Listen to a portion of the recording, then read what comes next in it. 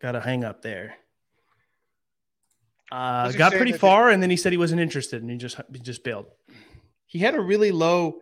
I mean, I'm calling sales leaders, so these are mostly dominant, like high D dominant type people. Usually a little bit more high energy. He had like a really low energy.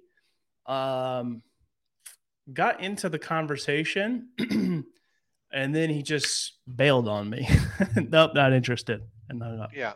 Well, I think that goes back to the data, right? That we know that the average length of a cold call is somewhere between 1 minute and 8 seconds and 1.5 minutes, and of course, the ones that go on to be 3 or 4 or 5 minutes are usually a result of somebody way early in the call, pretty much being curious enough to book a meeting, and the rest of that 2 or 3 minutes are the logistics of setting up that meeting. And that's what I was sharing about how Ronen does his call, is that he actually walks people up a ladder. Like once he gets the permission, to carry on, Yeah. he asks a very innocuous kind of qualifying or information gathering question. I mean, it sound I don't I wish that he could do it, because I don't want to take away. I've only heard it 2 or 3 times because he shares it on LinkedIn, and he has the prompts and stuff. But it's asking, I'm sure you guys have a technology like this in place. Like, I'm not here to tell you that you're stupid. I'm sure I already know you have something like this, for your tickets and your success stuff. Yeah. Well, and I'm sure that it probably does something like this. And it's a second question that gets a little bit deeper that he could probably fork off depending on the response when he's listening. But Yeah.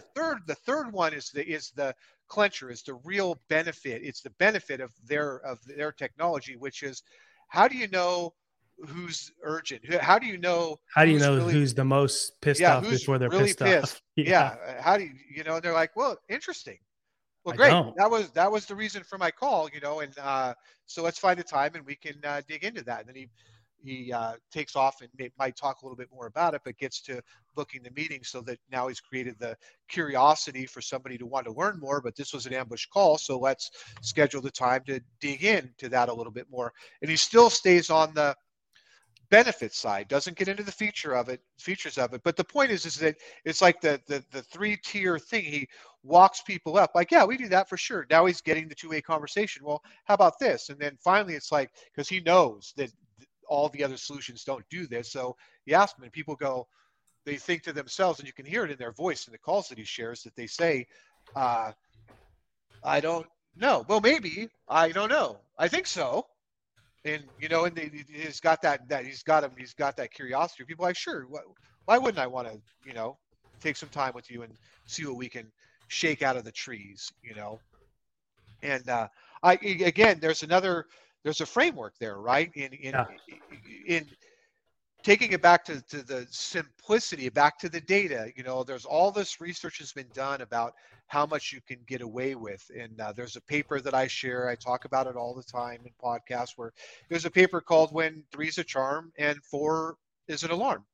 That is, if you have 3 divisions of proof or 3 bullet points that are very compelling, but let's say you have more, 4, 5, 6, 7 that are really important. The minute that you go to the 4th one, the credibility of the first 3 start to erode. And so that's just another thing. Like, don't put forth more than 3 things. And again, going back to the trust building concept early in phone calls and things like that, for the third party outbound work that we do,